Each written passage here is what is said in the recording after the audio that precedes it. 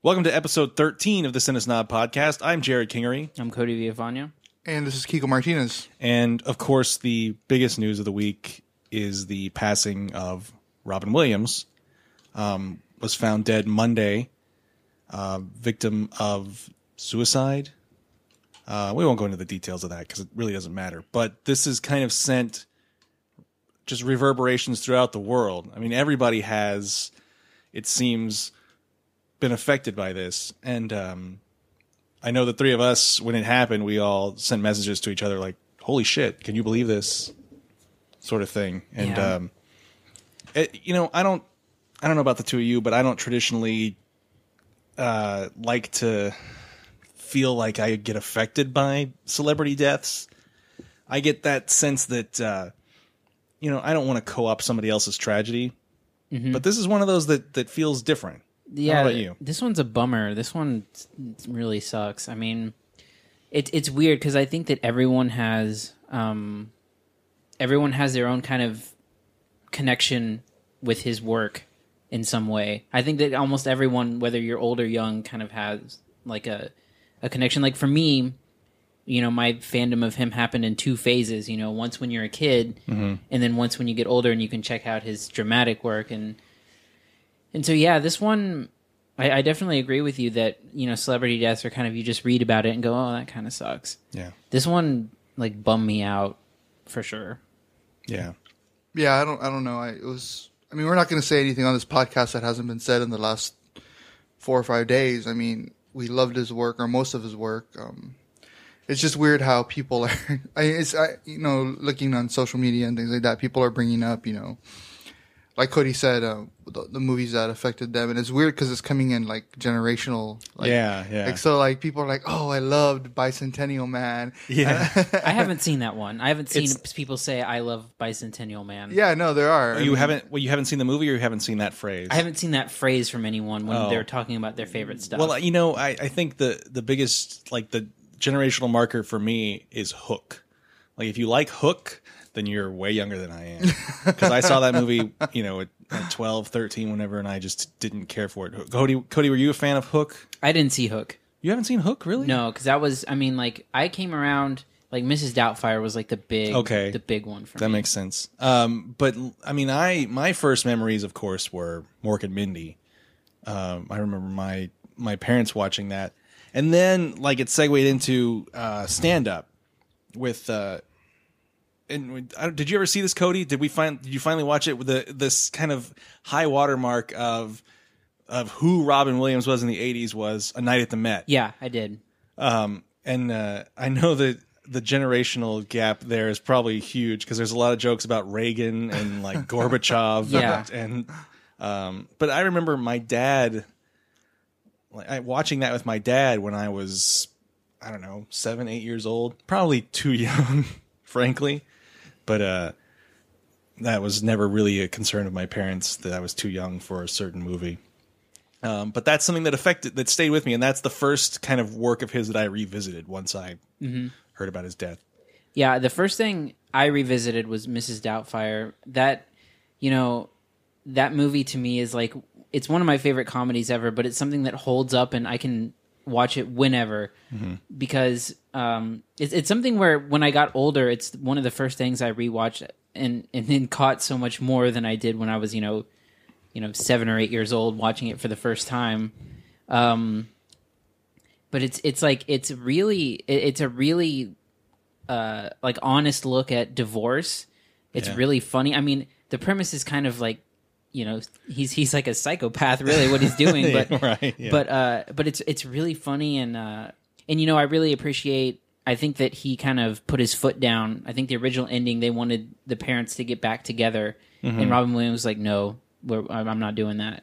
And so I appreciate that he kind of went for the ending they did in that movie. But it's such a funny movie. Yeah, no, I agree. It's one of those things that you look back and I don't know, when you get older, that sort of stuff, because he had that kind of early to mid 90s phase of kids films that most of them I didn't really care for, like Hook, Flubber. Flubber, Yeah, Jack.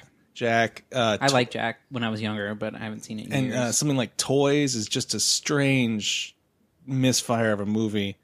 But Mrs. Doubtfire, I think unfairly by, snobbier older types gets lumped into that. Like, oh, here's Robin Williams in drag. How routine. I think that maybe Tyler Perry ruined that joke for everybody else and made it unfunny. But looking back at it recently, it is a really funny movie. Like he's really, he really sells that character, and it's just it seems like a trait of his life, even outside of the films that you've heard about since he's passed, that it's just everybody's story has been like, oh yeah, he was just the funniest, nicest guy. Yeah. Well, in Mrs. Doubtfire is something that's heavily improvised on his part, much like, Good Morning Vietnam, where almost all of his radio stuff is improvised. And that was kind of where he was insanely talented. I mean, you read stories about how they changed so much of Aladdin because he improvised so much as the genie in Aladdin too. And I don't think Aladdin obviously is a wonderful movie. I mean, I love Aladdin, and I don't think it gets enough credit for maybe some people don't like this, but Robin Williams' performance in that kind of irreversibly changed how animated films work in Hollywood. Like before that, you wouldn't get some superstar voicing a character in an animated movie, and now that's all you get. There has to be movie stars attached to the film for it to be made. Because you look at the rest of the voice cast of Aladdin, and they're all voice actors. They're all people that do this. That's all they do. But then you throw in Robin Williams, and he's the star. He's the huge Hollywood star. And now there's no animated movie that I can think of that's come out since then that hasn't featured at least one, real movie star in it other than just voice actors. You're definitely not giving Gilbert Godfrey enough credit. Yeah. Just kidding. No, I know what you mean. But I think it's interesting that, since his passing, I think I've done it too, but you go back and start revisiting stuff like things that you've seen and things that you haven't. I know I did the same thing, and like on Netflix, like 3 or 4 of his movies are like the most popular ones right now because people are clamoring to see, things that they have seen before, things that are, that they haven't ever seen. Like for me, I never saw The Fisher King until last night, so I checked that one out. I didn't really care for it though. There's other things though that are just really for me. All his dramatic stuff hit harder for me than his comedy stuff, other than Mrs. Doubtfire. I mean, he had hits and misses on both genres, but like Good Morning Vietnam was probably the first time that I really was introduced to him. I never saw Mork and Mindy actually, so as a kid, I've seen it since, but so it's interesting watching people like going back and like trying to like. I wish that more people would see more of his stuff instead of let's go back and watch Mrs. Doubtfire for the 10th time or whatever. But I think maybe in the immediate moment after his death, people want to be reminded of joyous. It's a comfort food. Yeah, exactly. And I've done the same as you. I've spent this whole week watching stuff I haven't seen of his before. So, in the past, it's been like 5 or 6 days. I've watched I hadn't seen Good Morning Vietnam. I watched that. I watched Dead Poets Society, Awakenings, World According to Garp. So, and I'm still going to continue too because there's tons of other stuff I haven't seen. So, what did you like? I loved Good Morning Vietnam, and I really liked Awakenings too. That was really good. Although, I guess you could say it's more De Niro's movie than his, but they're both really, really great in that. My favorite performance that I haven't had a chance to revisit yet, and it's a movie that used to make me emotional anyway, was Good Will Hunting. Yeah, that's my favorite performance of his for sure. That scene on the park bench, the way it's directed, where you're just getting Robin Williams talking, and the camera slowly trucks around.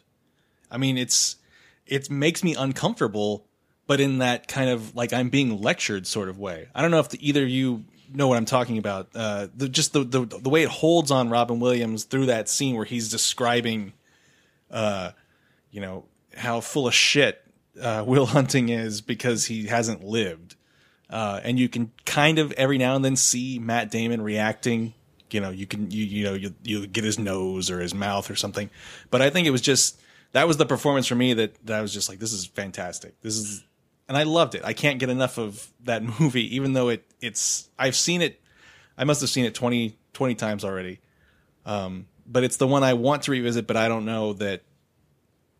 It sounds dumb. It sounds cheesy, but emotionally, I don't know if I can take it right now. You know what I mean? Mm-hmm. Like, because it's a movie that always affected me personally, and then for something else to affect that enjoyment, I don't know. It sounds. I think we're all just sad. Yeah, I guess it's okay to be sad.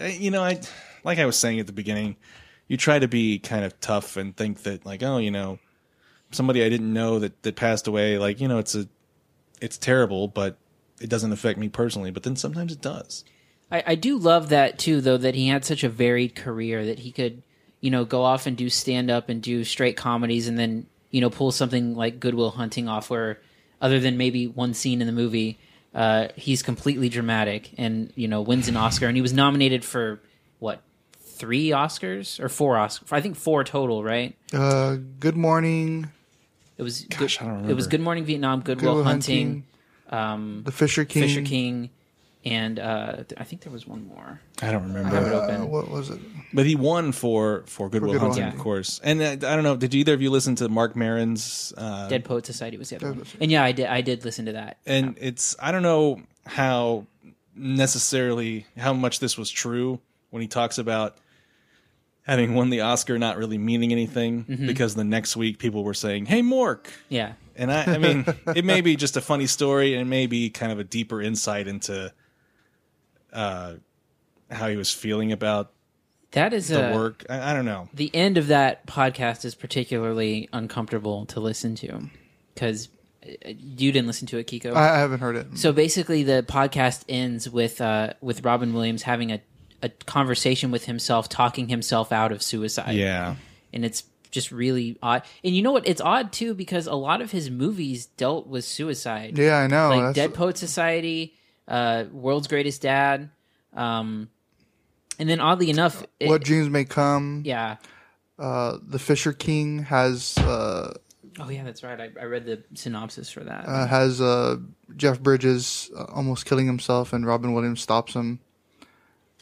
Yeah, it's kind of weird that... And oddly enough, too, it came out a couple days ago that he was in the early stages of Parkinson's. Yeah. And that obviously contributed to whatever he was going through. But well, maybe. We don't want to speculate. There has been some reports from close friends that I was reading that he was kind of really, worried about his potential... I mean, he did have Parkinson's, but and then Awakenings has a lot of Parkinson's related stuff in it too. So it's kind of just this, everything around it is very odd. And well, I think that a lot of people like to try and put together the pieces after something that tragedy had happened, and really it doesn't. I don't know. It doesn't matter to me. One of the best things I've seen this week with him is I think it's a commercial for Nintendo. Oh, yeah. Have you seen it? With his daughter? With his daughter? Yeah. His daughter named Zelda. Right. His daughter's named Zelda after Legend of Zelda, which Robin Williams was a big fan of. So there's was it a commercial? Yeah. Some kind of like a... It was for I guess a reissue of the game on the Nintendo 3DS. Right. Yeah. You should check that out. I mean, they just shoot him and his daughter playing the video game and talking about her name and why And he has a big old beard in it. He has a big old, and he's laughing. He just looks jolly and happy, and it's cool to watch him interact with his daughter like that. Well, and you hear the stories of people. I've seen it scattered across comment sections on news sites that people that encountered him that I remember reading one yesterday. There was a woman. This was the early 2000s, 2002, 2003. She worked at a diner in Hollywood or LA somewhere. And she got struck up a conversation with him, waiting on him, about how she only had a VCR. Cause this is, in the early adoption phases of DVD. And that, cause I guess they were talking about film somehow. Mm-hmm. And that the next day he had a DVD player delivered to her at the diner. Oh, really? So it's just and there's tons of stories like that. Tons of stories. Like a guy who was a bike messenger, cause Robin Williams was an avid cyclist. Is that how you say that? I'm sorry. Yeah. Cyclist. Mm-hmm. There we go. And that he was at a bike shop and overheard a guy talking, a bike messenger had gotten his bike stolen, and then the guy went to go pick up his new bike the next day, and Robin Williams had paid for it. Wow. I read some of those too. Did you see the one with Lisa Jacob, for his daughter from one of the daughters from Mrs. Doubtfire? How she was missing school and he wrote a letter to the principal. Well, they were going to kick her out of school for missing so much. I didn't. No, was that her? I saw she did a TV interview, but when she was shooting Mrs. Doubtfire, the school decided that they were going to kick her out because she wasn't in class anymore. So Robin Williams wrote a letter to plead with the principal in the school to let her go back. She's learning something as she's out of school, trying to further her career, but at the same time she still wants to go back when this is over. But, yeah. And I think she said that they still didn't allow her to go back, but that they framed the letter and it's hanging in the principal's office. Yeah. So it didn't work, but you see where his heart was. So. Yeah, and obviously it's unfortunate, and you can't.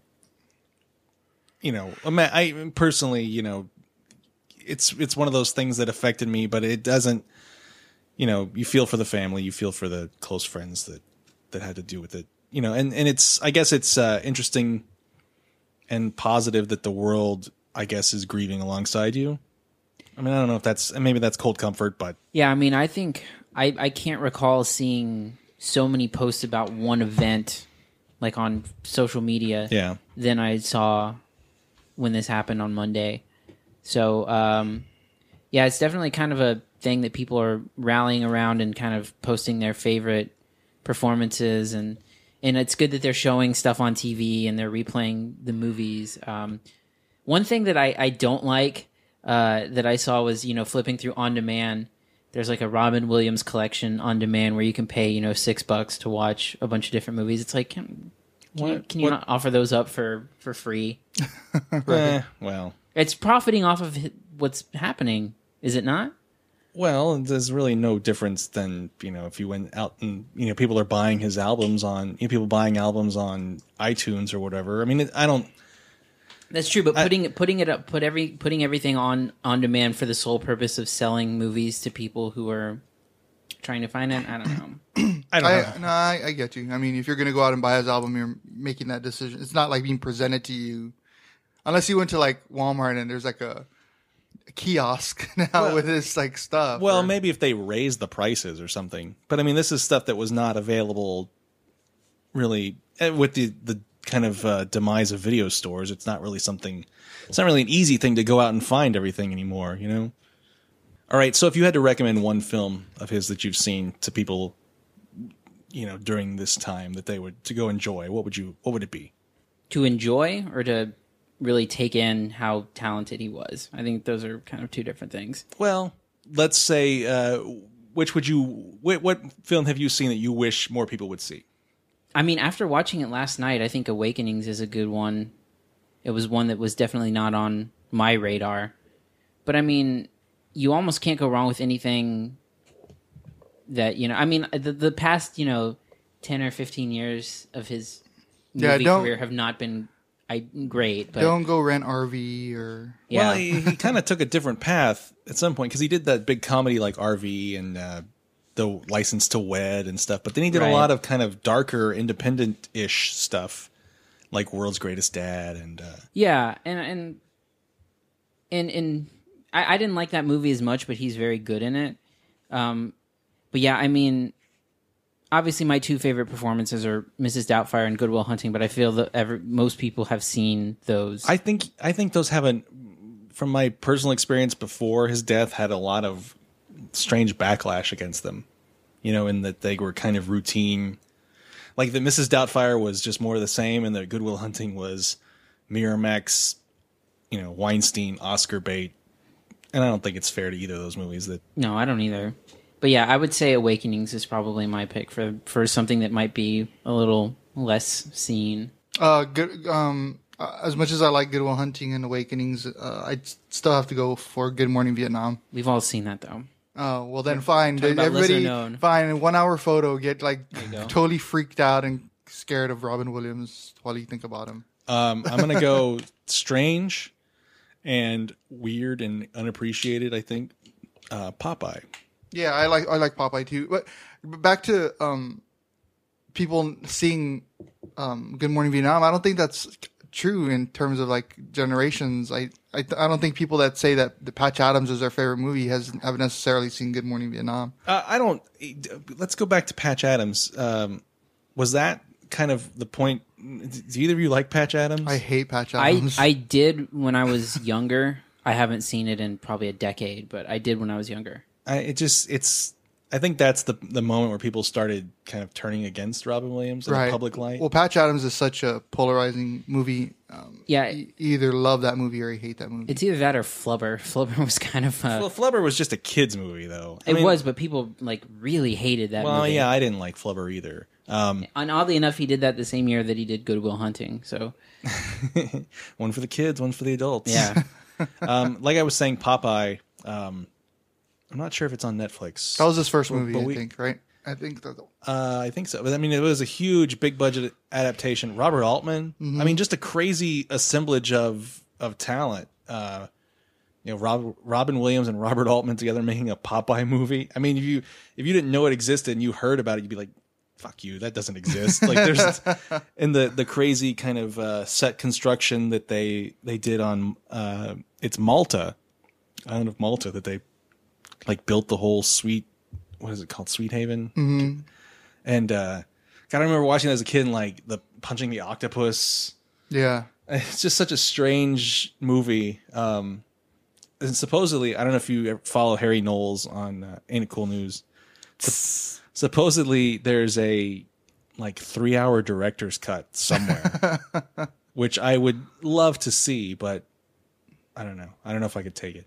But yeah, check out Popeye. It's different and it's strange and it's weird and Shelley Duvall, her singing is great. When she sings that "He Needs Me" song. Yeah, it's such a strange film, but I think worth a look, especially now. When you're trying to look at stuff you haven't seen of Robin Williams. So, and again, I can't reiterate "A Night at the Met."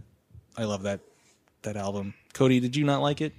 You know what? It was. I laughed during it, but there was so much that was like way over my head. It was. I mean, it was what 86. It was 1986. Yeah, and I wasn't born yet, so it was kind of really over my head at times. But it was funny. There was a lot of really funny stuff in there for sure. And I haven't seen his later stand-ups. I've seen clips of like Weapons of Self-Destruction, which was his last one he did. Yeah, I didn't see that one either. And then also something I've been meaning to rewatch, but I haven't. But he was on an episode of Whose Line Is It Anyway? Oh, really? Back when it was at like the height of its popularity. The Drew Carey version? Mm-hmm. Yeah, I didn't know that. I'll have to go. And so it's online where you can watch it, and I need to go back and rewatch that and see how it is because I'm sure he was incredible at it. Yeah. Yeah, and I don't know, and maybe you're too young for this, Cody, but I can remember like Robin Williams coming onto the Tonight Show. Like with Johnny Carson, or even later with Leno, or on Conan, late night. Oh, but all those are great. Just the way that he. I mean, he's the best. He was the best guest to have. Yeah, and it was just incredible, and that's why he was on. I rewatched they showed a clip of it on Conan's talk show the other day. The clip of Robin Williams. I guess it was one of Conan's last Tonight shows. Did you see that? Oh, yeah, I saw that. Where he sings this Irish jig that ends with like, "Fuck you, bastard! You can't take a joke" to NBC, and it's just this incredible fun atmosphere. Because did you watch the Tonight Show with Conan O'Brien when it was dying, Kiko? Mm-hmm, yeah. Just those last 2 weeks were incredible. Yeah, they were. Just of comedy and like, fuck you, NBC. I can't believe they kept it on the air. I really can't believe NBC. Oh yeah, there was some stuff with like Adam Sandler where it got really, really insulting to NBC, and Conan was like in his monologues was just beating the shit out of NBC. It was so funny. But that whole segment, I watched it. It's on Funny or Die. Yeah. They had the whole segment. Robin Williams just comes out like and like pretends to pull his dick out and wave it at the city of LA. You made a mistake. And it's just moments like that I watched throughout my youth, and then that's pretty much the last time I saw him on a talk show, I think. Yeah, and you know what? It's been interesting to read the tributes this week because everyone describes Robin Williams as really shy. And it's been weird to read that like off stage he was a really shy person, and then all of a sudden when a crowd of people formed he just turned on and he had to just be at 100%. It's kind of like if you've watched Conan O'Brien Can't Stop, you see that Conan is almost like he almost feels obligated to entertain people when they're around him. Yes, and it's kind of like the same thing with Robin Williams. I was going to mention that, and I forgot about it until you brought that up, that Conan O'Brien has the same, like, watching that film, it's the same sort of mindset, which is maybe frightening.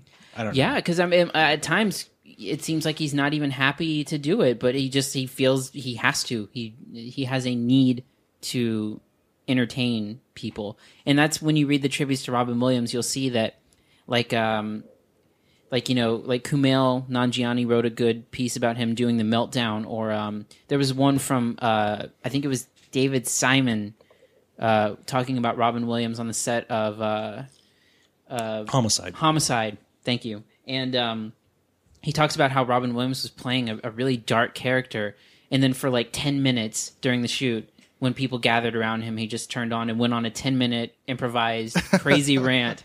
And then just snapped right back into character. Did you read the Norm Macdonald's account on Twitter? That was a good one. Was it the Tonight Show? It was Letterman. Letterman. He was going to be on, and then Robin Williams came in, like just the two of them in his dressing room, and like pretended to be a Jewish tailor, and dressed him, and then no one else saw it. Like Yeah. there was no one else there. He was just performing just for him, and left the room. And so.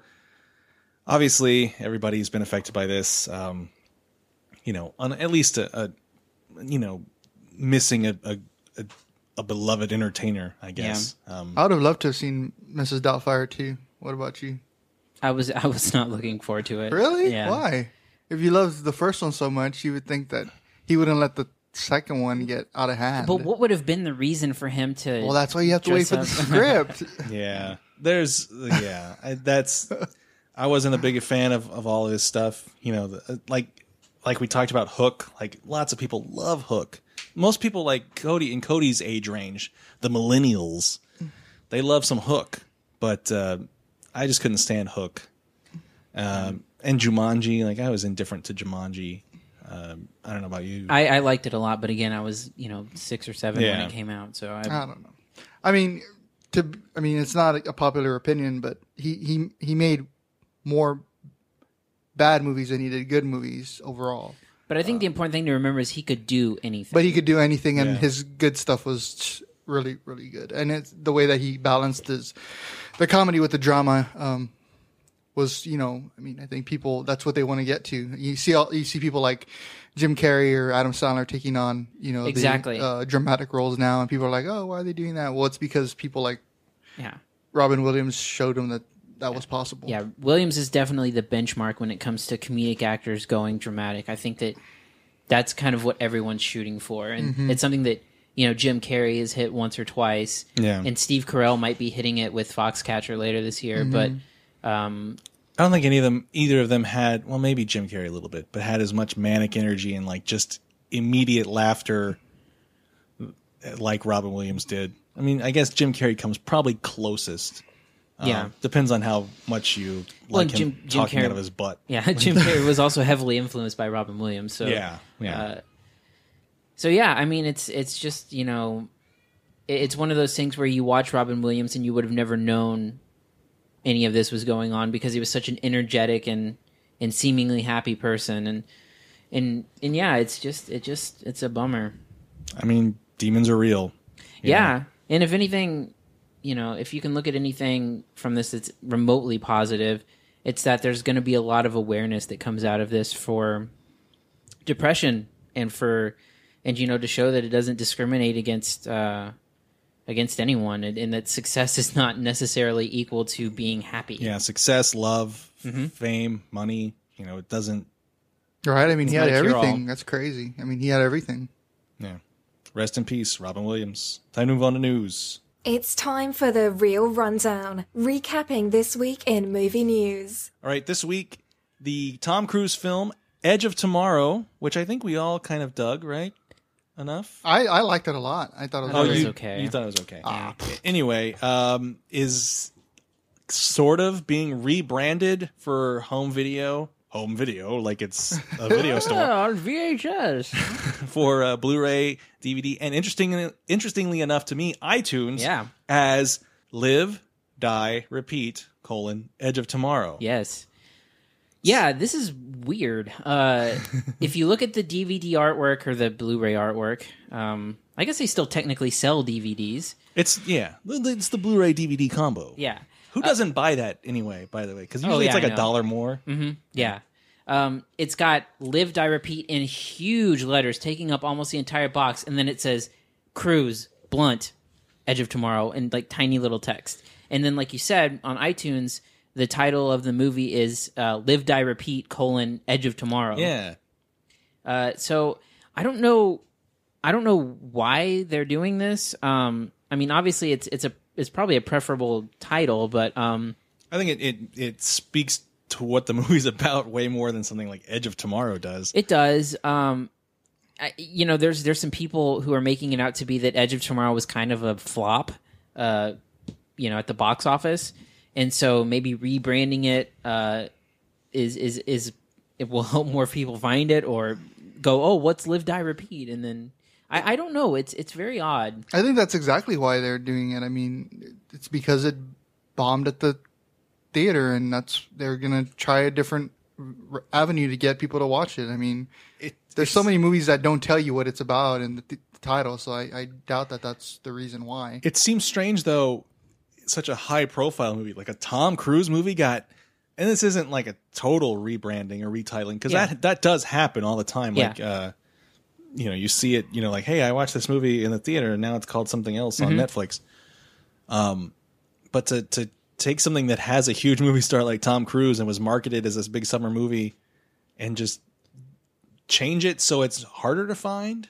I don't know how the search function works on iTunes as well as something, but the thing that weirds me out about it is that it's not Edge of Tomorrow : Live, Die, Repeat. Yeah, like they're making the actual title of the movie like a subtitle or a secondary title, like it's a sequel or something. Yeah. And I don't even understand that. Even as a title, that sounds stupid. Yeah, I agree. And two, one of the things that Live, Die, Repeat was all over the marketing materials too. That I think that maybe some people were confused as to what the name of the movie was. Maybe it's hard to really know what they were thinking for this. But so far after the fact, this is just such a weird time. And like you said, it didn't do well. I mean, I was looking at the numbers yesterday, and the budget was $178 million, and it barely made $100 million back. Domestically, right? Domestic, yeah. So, $100 million doesn't sound like a bomb, but when you consider that it's Tom Cruise leading and that it was high profile and that there was marketing everywhere, didn't do as well as expectations. But to it's thrown me off. There's a baby here. Yeah. Anyway, to retitle it at this stage on this level is a weird move, to say the least.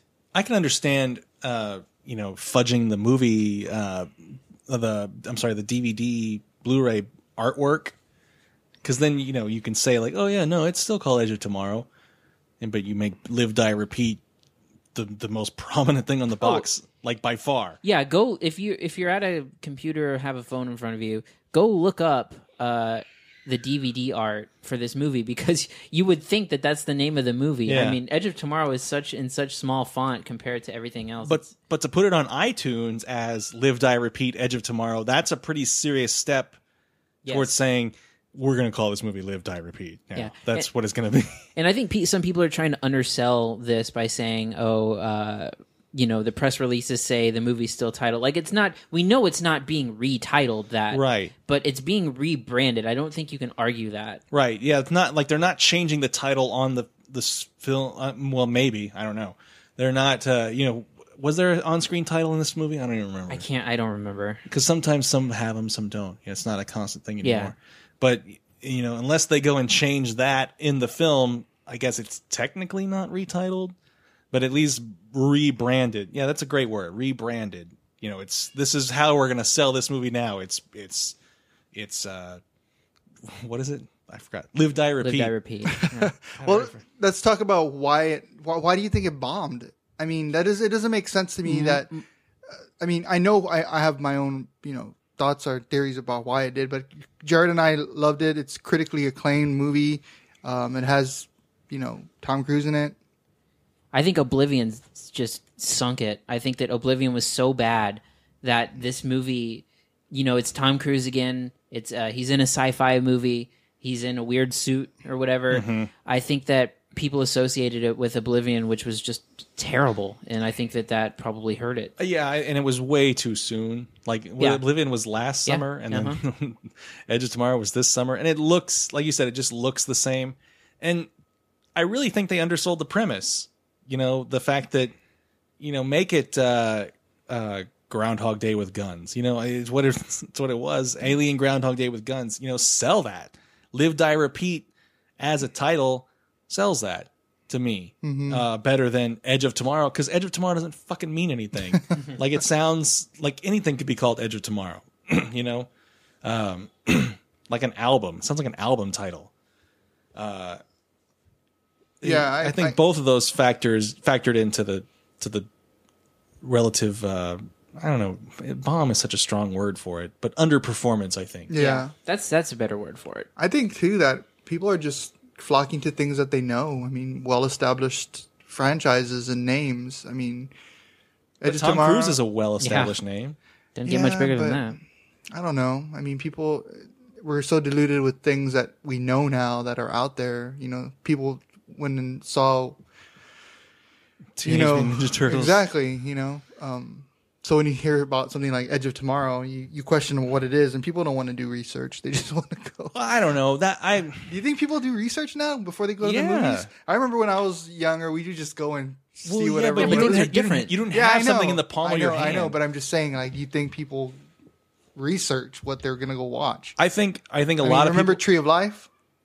Well, that's different, because that's intentionally strange and weird. No, I'm saying people went to go see it because it was a Brad Pitt movie. They didn't really realize what they were going to go watch, or they didn't look up the director and see what he's all about. Okay, but you also can't tell that from a trailer, and I think that in a lot of cases you can tell things from trailers of what you're getting into. I think that a lot of us don't like to think that we fall prey to marketing, but we totally do. Mm-hmm. If you see, I mean, they can cut together a badass trailer for something, and you're like, oh, that gets you excited about it. And then you go see the movie, and it's a piece of shit. And that happens a lot. Yeah, and it's an art form, advertising is. And I think that they screwed up with this Edge of Tomorrow. I think they didn't differentiate it enough from Oblivion or any other kind of alien. It looks like Starship Troopers also. Yeah, and I think that now look, I'm this part of the movie didn't work for me, but obviously the movie is comedic in a lot of ways. Yeah, and I don't think that tone came across in the trailer at all. No, and I think that might have served it a little bit better, but. Because you get your look, it looks like, oh, here's another Tom Cruise sci-fi action movie. Like, that's all you see. That's like when I saw the trailer, that's it. That's all I see. And then researching a little bit more, like, oh, it's kind of a Groundhog Day-ish scenario. Yeah, it did have very generic marketing. Yeah. So people don't research. And people don't research. Even with a phone in your hand, people don't go and look up the director and look up stuff like that. Well, I don't know that looking up the director of Edge of Tomorrow would have served any purpose, because Doug Liman is kind of a... Yeah. I mean, his last sci-fi-ish movie was awful, if you remember Jumper. I didn't see that. It's just so terrible. Okay, you're right. Never mind. Jumper sucked. But I think that the generic titles have sunk other movies. I think John Carter was the last big one I can remember that absolutely...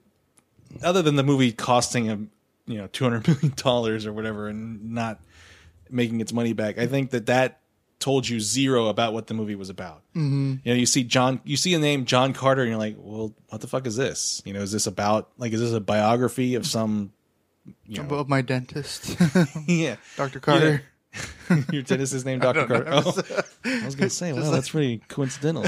And it's the marketing is built around that. And I think on the flip side of that, you had Snakes on a Plane, which was all marketing. Well, and also an example of a title where you know what you're getting as you step into the theater. Yeah, I mean, they made whatever money they made off Snakes on a Plane. I know it kind of bombed in and of itself, but whatever money they made on Snakes on a Plane was because they called the movie fucking Snakes on a Plane. Yeah. I never saw that movie, but what a weird cultural phenomenon that was for that period of time. I think that was a little before its time, frankly. I think if that movie hit now, because it was something like Sharknado. Yeah, and also it was one of the first instances I can recall of the fans kind of directing which way the movie would go, like Sam Jackson, and them adding the Sam Jackson line because people were, it became a meme on the internet. So. Yeah. I think that was 2007. I think Snakes on a Plane was. If it had hit maybe 3 years later, or they can always come up with a sequel. Or The Asylum came out with Snakes on a Train. If you haven't seen that one, I didn't. Those movies always fascinate me because I would see them at Redbox, where they call them mockbusters. Yeah. And there's like transmorphers, and Transmorphers, whenever there's like something public domain, right? Like the Hansel and Gretel movie that came out last year with Jeremy Renner. Right. They'll release their own version of some badass Hansel and Gretel. And I think people fall for it too. I mean, they have to, or they wouldn't. I mean, because I remember browsing through Blockbuster, and people were renting like these weird, obvious knockoffs, like things that were out in the theater at the time, and they're like, did they think that it's on? I think some people are like that, but I think some people just want to see something. Yeah. Oh, this is good enough. Let's just take this. Yeah, one. I don't know the average moviegoer's state of mind when it comes to like, you know what? Fuck it, I'll just get this. Because I mean, I know that I've gone to excuse me, when Blockbuster was around, I would go to Blockbuster and look at the funny stuff and be like, oh, let's go watch this, guys. It's some piece of shit. That's how we rented Tales from the Hood once. When I was I don't want to make this about Blockbuster, but I remembered something yesterday. Do you guys remember them labeling movies as sleepers? Oh yeah, I remember that. That was, and that was basically code for independent film, right? God, I don't remember that part. Yeah, they were smaller films. I remember. They're actually movies that would make you fall asleep. They're so boring. I remember a friend of mine worked on a zombie film that had the production company had a deal direct with Blockbuster that they were going to release this film direct to Blockbuster. Mm-hmm. And that was how powerful that shitty movie genre was at the time. I guess that has since migrated to the Sci-Fi Channel. Yeah. But it was some like just shitty zombie movie, and they're like, "Here's $200,000, make this zombie movie, and then we'll put it in Blockbuster and call it a Blockbuster exclusive." Yeah. And it was bad, but it had some zombies in it.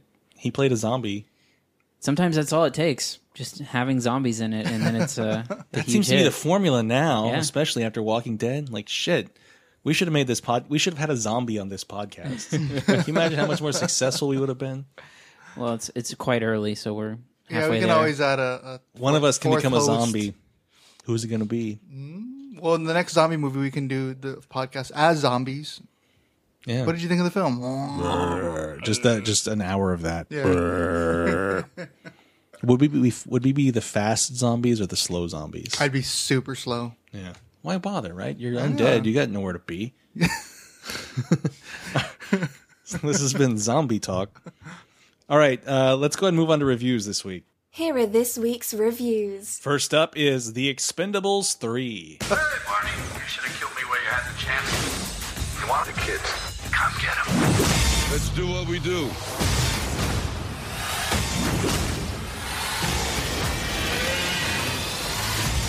Couldn't take the stairs? can it be to kill 10 men? I couldn't find a clip, so I had to cut the trailer. So that's not really how the movie goes, but kind of it is, right? Like just yell, boom, explode. Blah. Yeah. We all saw this one. No, only you two. I didn't see it. Oh, you didn't see it? That's right. No. You I'm- missed an I'm not amazing I'm film. not an enthusiast of the Expendables trilogy, so I didn't want to come in the third one and not know where what was You didn't going want on. to. You didn't want to have to watch all three of them. Full disclosure, I haven't seen the first two either. But Oh my god, you Kiko, why don't guys. you start us off? Since I'm the only one that's seen all three, You're the Expendables I am the. scholar here. Well, I would just to let you know, watching Expendables 3, you could have put on Expendables 2, and I wouldn't have been able to tell the difference. Harrison Ford was in this one. Yeah. Sorry, never mind. Asleep. I'd have been like, what is Harrison Ford doing in Expendables 2? What is Harrison Ford's corpse doing in Expendables 2? I mean, that's how dead he was in this movie. Like, Yeah, you can tell who's having fun and who's not. Harrison Ford was not having fun.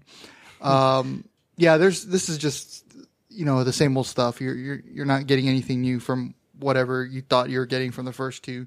I don't know. I think that it's run its course. I thought it ran its course in part 2, but they want to get bigger and they want to get you bring in somebody like Chuck Norris and Jean-Claude Van Damme in the second one, so you have to go for big stars again in the third one and try to top yourself. That's what they're trying to do. They're trying to top themselves, and that's really basically all they're trying to do. Like if they can get Mel Gibson in it, if they can get now other people that are big name stars, or let's be honest here. Mel Gibson is only in this film because no one else wants him around. well, that's true. That's true. And by the way, you should all see Get the Gringo, because that was a Yeah. movie that I feel if it would have come out before Mel Gibson went crazy, would have been a hit. Why hasn't he apologized yet? Why hasn't he Because gone he's on? not sorry. But why hasn't? But I mean, like career-wise, why hasn't he gone on that kind of self-flagellation tour of? I almost think that he has, and then he just screws it up again.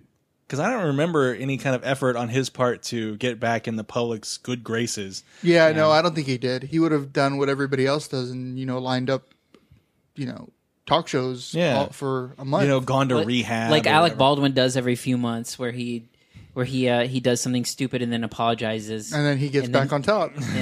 But Alec Baldwin's never been kind of the screen presence that. I mean, I loved Alec Baldwin in 30 Rock, but he's never been kind of the screen presence that Mel Gibson has been and is in this movie. Like, he's great in this movie. Right. He's one of the only two or three things that I liked about this film, and it's just because he's just so psychotically crazy in this, and just throws it all on the line, and he looks like he's having fun. I know Jared used that earlier this week, but he looks like he's having fun. He's taking and maybe it's because he's not really working right now, so he's like, let me throw everything I have into this role. That's all he really does anymore, though. Like even in what he was in Machete Kills, right, where he was just a that's another standard bad guy. yeah, but that's I don't know that the Machete Kills was a standard bad guy because he had like a rocket to the moon or something. Well, I just mean like the character type. Oh, yeah. Okay. But yeah, But it's almost like, and I hate this because I think Mel Gibson is a great actor, and I want him to get back on top. But when you find yourself being cast in a role as a gimmick, then you know that something's wrong with your career, and that's where he is right now. I mean, they're bringing him in just to be that dude that people laugh at because, oh, you got Mel Gibson in your movie. Oh, that's crazy. Yeah.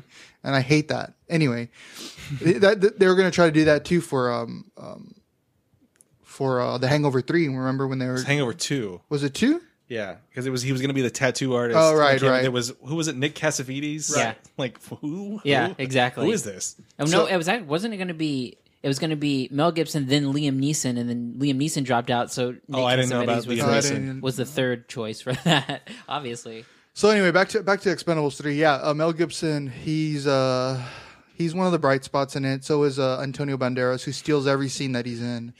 And don't get me wrong, these Gibson and Banderas, they're not amazing performances or anything, but it's just because they fill the screen with something other than to shoot somebody or stuff like that. It's more than just guns and shit talking. It's a lot. It's just a lot more fun when you see them on screen. So I talked about Harrison Ford earlier, and I talked about this in my written review. Is that there's a scene he's playing like I guess the CIA agent that's in charge of the Expendables or something. I don't remember what his deal is, and he's giving Stallone the orders, and he has some what would be funny lines. if he delivered them funny, because the whole joke is that he can't understand Jason Statham, I guess because of his accent, but the jokes just fall fucking flat. Yeah. And then there's a scene where he confronts Stallone after this mission's gone awry, and he confronts Stallone outside of their headquarters or whatever warehouse it is that the Expendables. There's always a warehouse. It's always like a hangar or a warehouse, and he's standing perfectly still, like and mildly hunched over, like an old man that just doesn't want to move. Like, what is he even there for? How many more takes do we have to do with this shit? It looks like, and there's no shots of him with other actors except for Stallone, Schwarzenegger, and I think Jet Li, maybe. Yeah, he totally did this in like a one afternoon or something. When you describe that, if you've ever seen Harrison Ford on a talk show, and especially when he's on Conan, he's very like distant and like zoning out and quiet.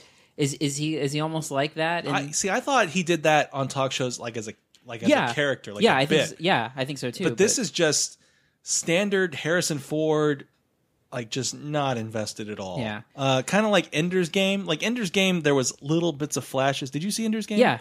There was little flashes of like him being, like interested in the material, but this is just like I'm wearing a suit and I'm. Yeah.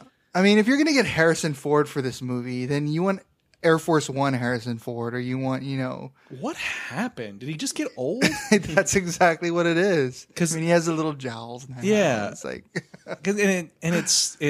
It frightens me more than anything about the new Star Wars movie. That Harrison Ford is just going to be like, you know what? Fuck this shit. But I'm here for a paycheck.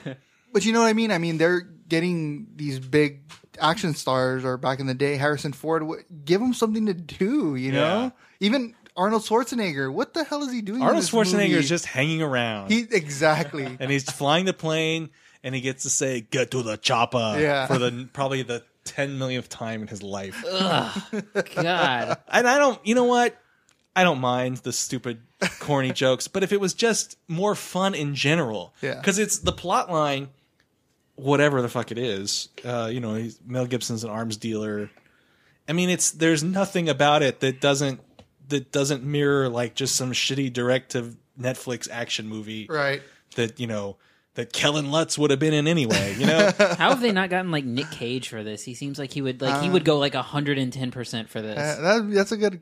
And what's Kelsey Grammer doing there? I love. You know what? I remember watching the trailers for this, and they put all the names on the screen like Jet Li, Terry Crews, and then it's just Grammer, and you're like, wait, what? And you know what? Fucking Jet Li. I don't know. He's gotten older too, but I don't know. He's still a world-class martial artist, right? Man, there's a great martial art scene in part 2 with him, which is the most fun part of the second one.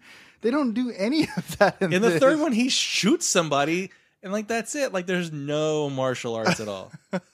And then they just overcast. I mean, you can't give anybody even 5 minutes anymore. And they brought in like younger Expendables. Oh, we didn't even talk about that. Wait, before we get to the young Expendables, let me just say, even though I did like Mel Gibson's part in this movie, the first hour, you remember you told me. The first hour of him is all he does is get into cars, get out of cars, and walk into buildings and like look over his shoulder. Yeah, and look over his shoulder for an hour. Because he's playing like the mysterious. Drug lord or whatever, weapons lord, whatever, warlord. I don't know what the fuck. It's not until the second hour. Yeah, it's not until the second hour where you get his craziness. And that would have been maybe a nice reveal, right? If you didn't know it was Mel Gibson, like we're after this guy and we never see his face, and then boom, it's Mel Gibson, right? But I mean, of course, obviously from marketing, it's Mel Gibson, right, from the get go. But going back to the young recruits now, they basically what happens is Sylvester Stallone thinks that his team is too old now to do anything badass anymore. So he basically fires them and goes out for these new recruits, which is just totally like so stupid. I mean, it's just cliche crap that happens again, where he goes to each venue and, oh, who's this? And this is so and so. Well, let's take him. And then Kelsey Grammer's leading him around. Yeah, I mean, like you would think, like after MacGruber, they would stop doing that, because that's exactly what they did with MacGruber, just to make fun of it. And no, they do the exact same thing here. So they get a bunch of recruits, none of which are really interesting whatsoever. You have Kellen Lutz, who's probably the biggest star because he was in Twilight. Right. Ronda Rousey, I guess. What has she been? She hasn't. I don't think she's been in anything. She's an MMA fighter. Yeah. Then you have that like store brand Chris Evans guy. Store brand Chris Evans, who I still don't know his name even now. Store brand Chris Evans. He's a guy that looks and talks and acts like Chris Evans, he's but Chris he's not Evans, Chris Evans. Janet Leigh brand. I love those people who like you cast this person when you can't get another person. Like, like you know how Josh Gad was when you can't get Jonah Hill. Yeah. And like Chris Messina's when you can't get Paul Rudd, and there's I love that. This guy, like, if had Chris Evans bombed, like, had he not gotten Captain America, he'd have probably played this role. Yeah. And then there's a boxer. Victor Ortiz is a professional boxer. He's in it as well. But again, they're not. We're saying that they're in it and they're a part of this movie, but they're really not. They get captured and then they get rescued. Exactly. And Ronda Rousey. I'm sorry. Ronda Rousey can kick my ass, definitely, but that girl is so bad in this movie. She's just such a terrible actress. And maybe she just needs some, acting classes or something. But everything that she does in this movie is just laughable. Maybe if she like fought guys like hand to hand, but I think everybody just shoots everybody else. She fights. Remember, she's a bouncer. They meet her when she's a bouncer. Oh, well, yeah, and you get that introductory scene because because of course the cliche, Grammer takes Sloane to a bar, and he thinks he's gonna see a dude, but then he sees the chick that's the bouncer. They're like wearing glasses and high heels, and this tight outfit. That there's no way she could do a roundhouse kick, but still manages to do it, Chung-Li style. Yeah, it's just the same thing over and over again. Yeah, I'm tired of it. I mean, I just said that I love to see Nicolas Cage in it, but you brought up a good in a part 4. But you brought up a good idea or a good thing that they should do earlier this week when we were talking about it, and just be more self-aware. Yeah, that might do something with it. If they just kind of mock themselves a little bit more. Yeah, maybe that could remedy what they're doing. I don't know. I think it's probably run its course, because when you first hear about this, when you first heard about the first Expendables film, you were like, oh, they're getting all these old 80s action stars together and it's going to be badass, right? And then because it's going to be semi-serious, but there's going to be jokes, and then they're going to kick ass like they did before, and then it just, I don't know, I didn't see the first one, but at least by the third one it's like, no. Do they refer to themselves in the movie as the Expendables? They do. They are the Expendables. And it's kind of interesting to me, like in its throwbackness. That's a word, I think. Throwbackness. that they just have a plane. They can just fucking fly wherever they want. They're like, oh, let's get on the plane. Let's go. There's no and they can just jump into like some country and like just start fighting some old Russian country that has a fake name. And, at the very beginning of the film, they rescue Wesley Snipes' character from a prison train. Oh, right. And they set Wesley Snipes' character up. He's like a medic, but he's a psycho or something. They set him up to be a big character, and then he just becomes another one of the Expendables that gets fired. Mm-hmm. Like, well, why the fuck did we spend the first 10 minutes of this movie rescuing him? Why didn't he just show up? Like everybody else? Yeah. Like, why did he have to have this big intro scene? And, of course, he references being in prison for tax evasion. Oh, that's right. They ask him why he was in prison for so long, and he says tax evasion. Yeah. Because, of course. Wesley Snipes was... Because it's funny because it's true, right? Yeah. Yeah. Ugh. You pointed out that his picture's the only one on the poster that looks like his head was just photoshopped in on somebody else's body. Because there's that big giant poster of all the cast. With like 35 people on it. And he has no neck. He's like... I couldn't show up to this photo shoot. Just tax evasion. Once again, tax evasion. So, all right. So, do you recommend this at all? No, I don't recommend it. I say go back and... actually watch them at their prime. Watch Sylvester Stallone and Rambo, or go watch for Harrison Ford. That's the biggest disappointment to me. Go watch like Patriot Games or Air Force One. right. Something where he was interested and badass at the same time. I told you that they offered Mel Gibson to direct this movie. Oh yeah, and he turned it down, which would have been interesting. An Oscar-winning director directing an Expendables movie. Well, Stallone is an Oscar-winning writer, and he wrote it. That's true. That's true. And now they got some like generic guy to direct it. I can't remember his name. Something Hughes. Hugh Downs.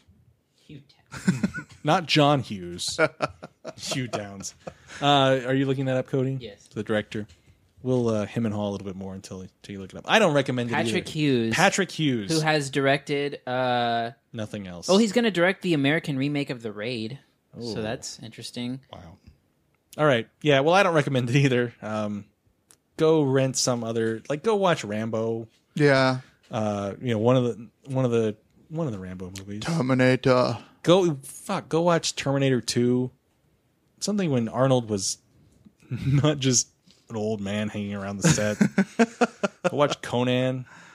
I wonder what would have happened if they didn't invite like Arnold to come on board with this. I wonder if it would have been sad. What do you mean? Like if they hadn't, I'm sure that there's some. Oh, 80s... if somebody's been left out. Yeah. Yeah. I'm sure Michael Dudikoff is somewhere, just waiting for the phone to ring. Michael Dudikoff, American Ninja. Remember Michael Dudikoff? And maybe Michael Biehn. Where the hell is Michael Biehn? From Terminator. Oh, right. Oh, that's true. Where is he? I don't know. That Somewhere part four. sad.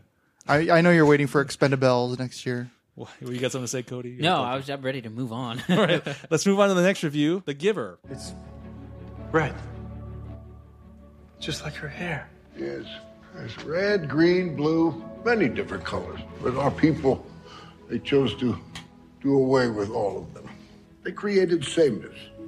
If we were different, we could be envious, angry, consumed with hatred. We need sameness, don't you think? Oh, I completely agree. It's also beautiful. Stop. we all saw this movie. Cody, why don't you start us off, since you actually read the book, right? Yeah, I read this book as part of a required reading in 7th grade in middle school. First off, we saw this movie at the biggest clusterfuck of a screening that I have been to in a long time. There's been bigger. We've been to recently, and it going through that was more fun than watching this movie. Well, to talk about it, what happened, because that was a national thing, so maybe some people experienced that. If you were out and you went to the it was a Fathom event. It was a Fathom event on Monday night, a screening of The Giver.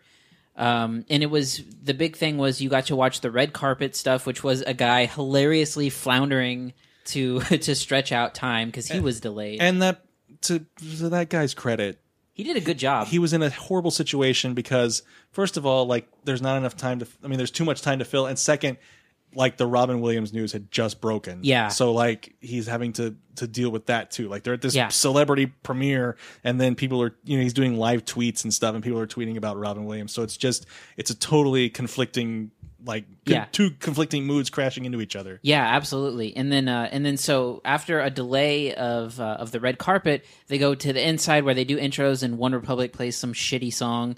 And then they're like, okay, here comes the movie.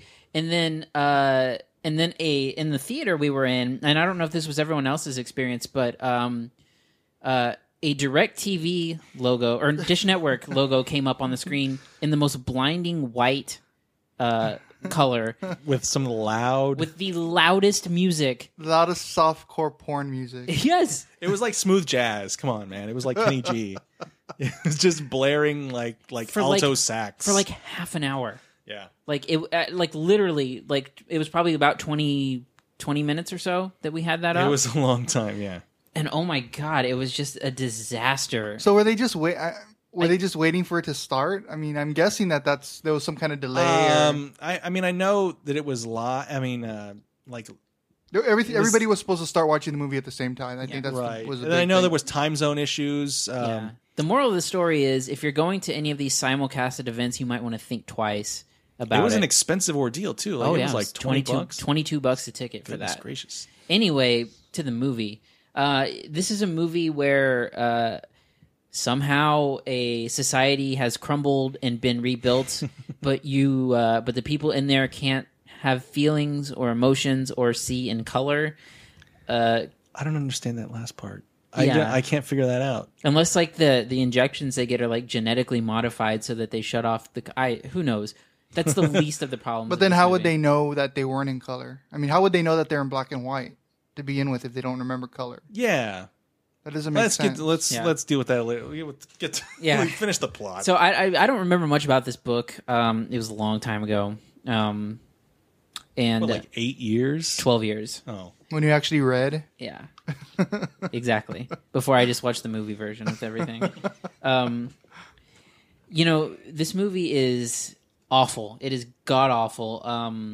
The worst part about it is that the acting is just it's so bad. Like it's not even the acting, it's the line delivery. And I wrote about this in my written review at cinesnob.net. But they are supposed to be emotionless and they're supposed to be a little robotic, but that doesn't excuse the line delivery to be so piss poor to the point where it's like I wrote in my my review that it was like they stumbled off of the set of an infomercial. Like the acting is so bad in this movie, and the story itself is it's an okay idea. I mean, it's not a particularly unique idea of the fact that everyone in a community is.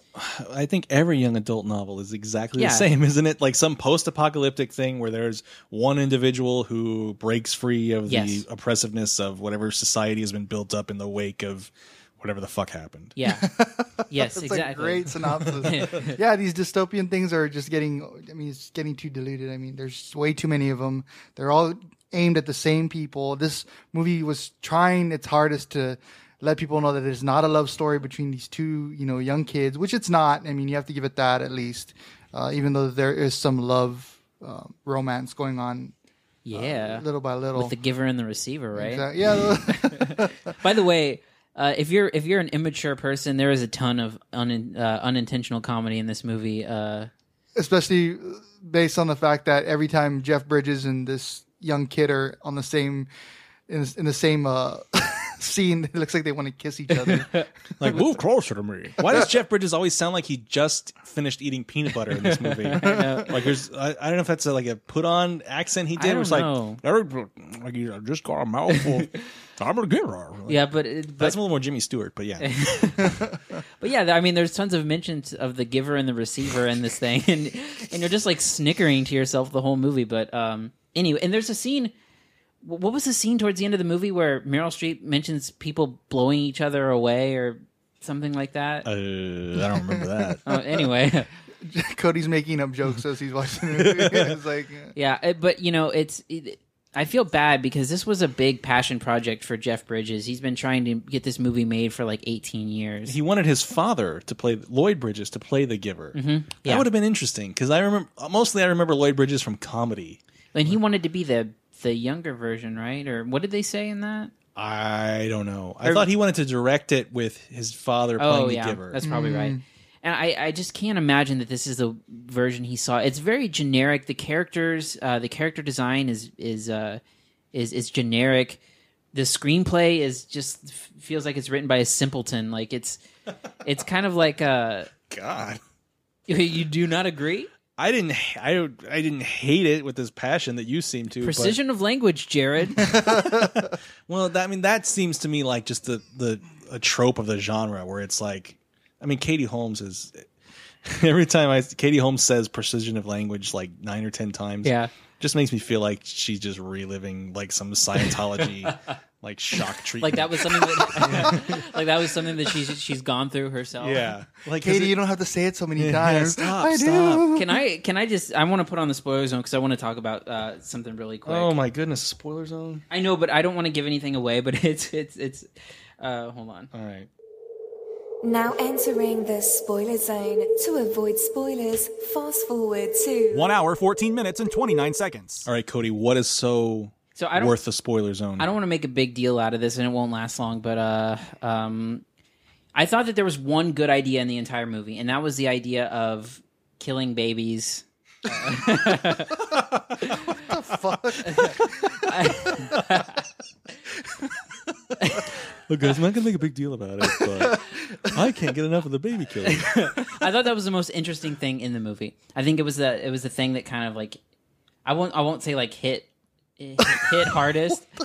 What are we talking about here? But- I wouldn't say the thing that really touched my heart or God, got close. the part that And really resonated. really spoke to me I think you was guys when they'd are, inject poison in the baby's head. now. I think you guys are okay. It's the most interesting thing to me about the movie. Because it's kind of it gives you a sense of like, oh, okay, this is really bad, obviously. But the thing is, Alexander Skarsgård is in this movie. Who I don't think he's a bad actor. He's really good in What Macy Knew. But anyway, that scene is so ruined by the fact that he like dopily just goes "Ugh," and just injects the baby's soft spot and like is completely oblivious to what he's doing. And it's the most absurd scene. There's a lot of stuff that in the film, I guess in the universe of the film, that doesn't really make sense if you try to think about it. Yeah. Like, because what does death mean to these people? You know, because obviously, I mean, what you see on screen is only people that die are sent to death. Like the old people are sent. Well, it's not really a death as a concept. It's more like they're going on vacation to. Well, yeah, but I mean that's what happens to them. Like the babies that aren't fat enough or something, Yeah. they don't weigh enough, get poison squished into their brain. But they don't know that they are killing because the act of dying is not something they understand. So, But how that can't be like because they're riding bicycles and flying and stuff. Like, has nobody ever died? Yeah, in an exactly. accident? That's what I was thinking. Like, Like- nobody's ever gotten hit by a car. Or Nobody's ever fallen out of a tree or had a heart attack. exactly, like they're in this futuristic world. Yet Alexander Skarsgård ejects a baby in the soft spot, puts it in a box, and sends it down a laundry chute. Like, what the hell? I mean, it's just like I said, it just doesn't make sense. You know, the rest because you're like, we talked about earlier with the color. Like the world is in black and white because they decided that it needed to be in black and white or Yeah, something. I don't know. And then all of a sudden he can start seeing colors, and he knows what they are. I don't fucking understand. Like it doesn't make any sense. He wakes up from or not wakes up, but he's being given it to the giver's given it to him, and he's receiving, and he wakes up and he's like, I know colors now. That's red. That's blue. It's like, all right. And what what was up with that cabin? Like, did that actually exist, or like all he had to do was slide down a hill and there was like civilization that was? What do you mean? Like that cabin at the end of the movie. Yeah, Like, he sees it in the. Somewhere. Oh yeah, Like like he sees a vision of like people living like it's It's and a Christmas. like Christmas like it looks like a Christmas card. And, yeah. I don't know. I didn't understand the climax of the film where he's escaping. Yeah, he's escaping with a baby across just incredible like a variation of terrain. Like he crosses a desert, like climbs a mountain. Doesn't he throw himself off a waterfall? No, yeah, because his friend picks him up in a drone, is going to bring him back, and then drops him in a river. Like, thanks, asshole, you just drowned my baby. But by the way, that friend character was maybe like the most dull character. And I wrote about it in the review again because they in the first scene they they introduce him, and it's like he was the funny guy who could always make everyone laugh, and he says nothing, even like even remotely like amusing the entire time. Well, and then the love interest character, I guess, the girl. Yeah, she was dead inside pretty much. And these young Make sure to see my interview with her on Citizen.net. these young actors, I mean, they're pretty, but they just offer nothing. And I mean, not that anybody in this movie really stood out. I mean, even people like Jeff Bridges and Meryl Streep they could have been anybody could have played them. Right. I mean, I didn't have any kind of particular affection for Jeff Bridges as the giver. Yeah. That's why Mel Gibson would have been great in it. Yeah, and at times Meryl Streep like very literally like like she's seen on like a screen. It's like she Skyped her part in. Like it's Oh, she could have probably. Yeah, I didn't even think about that. Let's get out of the spoiler zone. Yeah, screw the spoilers and crap. Now leaving the spoiler zone. Just to let y'all know, the director Philip Noyce. We were talking about nice. movies like Harrison Ford's Clear and Present Danger and that's Patriot right. Games. He directed them. That's right, I remember that. And Philip Noyce, he's not a bad director whatsoever. And back in 2002, he did a movie called Rabbit Proof Fence, which is great. Oh yeah, And then also The Quiet American, which got Michael Caine an Oscar nomination, and The Quiet American's a great movie too. But Philip Noyce, yeah, so he did Salt. I didn't mind Salt.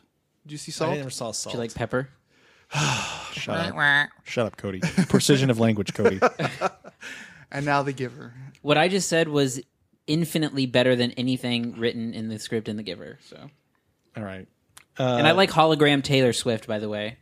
Oh, Taylor Swift is in this movie, playing, I guess, the Giver. We're out of the spoiler zone. Fuck it. The Giver's daughter. Yeah. Who, I guess she's fine. Because you see Taylor Swift. Fine. But she's like, of course, she was a big part of the premiere that we watched, and a big part of the advertising. Like, Taylor Swift is in this movie for 3 minutes playing a dead girl. Shit, I guess her being the daughter is a spoiler. Whatever. This You have to cut that out. No, this movie sucks. So, and I think the only people that are going to be fans of this movie are the people that read the book. Yeah, Maybe, and they already know. So, okay, do either of you recommend this? No. No, I don't. I'm totally against The Giver. I did not like it either, so Yeah. I don't recommend it. And I wish the kind of event would have been better too. Fathom events. Yeah, they kind of dropped the ball. I like Fathom events. I usually go to the Riff Tracks shows. Went to one this week where they showed Godzilla 98. That's a Fathom event, and those always go really smoothly. Was it funny? Yeah. Okay. And, revisiting Godzilla 98, some of those special effects are really terrible. And they had to have been terrible for the time. Because, I know, it's 15 years ago, 16 years ago. Of course they're going to age poorly. But they didn't even look good. Like, you stack them up against something like Jurassic Park. Yeah, that's true. So, this has been a retroactive review of Godzilla 98 at the tail end of The Giver. All right, so that's it for this week. What do we got for next week? Sin City, A Dame to Kill For, If I Stay, When the Game Stands Tall. Okay. And a movie called Calvary is opening. Oh, yeah, Calvary. Yeah. Okay. And also, this coming Saturday, August 23rd, once again, Cinesnob will be on national television on the H2 show, 10 Things You Didn't Know About with Henry Rollins. You can see me talking about the film industry in San Antonio, Texas in 1910 as to what happened to it, why nobody remembers it, things like that. Why they should remember it. How we almost became Hollywood. And we were very close to being Hollywood in 1910. But you got to watch the show to find out what happened. Yeah. So watch that. That's on Saturday, August 23rd, 10 p.m. East, 9 Central on H2. That's the History Channel 2. Yeah. For those of you who aren't up on your channel abbreviations. Used to be the History Channel International a few years ago. Then they changed it to H2. The History Channel now is where they show Pawn Stars, I think. And then H2 is where kind of all the actual history happens. the documentary so that's style like the stuff. Hitler everything? No, that's the American Heroes channel now. Oh, okay. Wait, what? There's Hitler stuff on the American Heroes? Look at it. You have Uverse, right? AT&T Uverse. Yeah. Like, go to right under the history, right under H2 in the Science Channel or something is a channel labeled AHC, and that's American Heroes Channel, and they show like Nazi stuff all day long. That stuff just kind of migrates.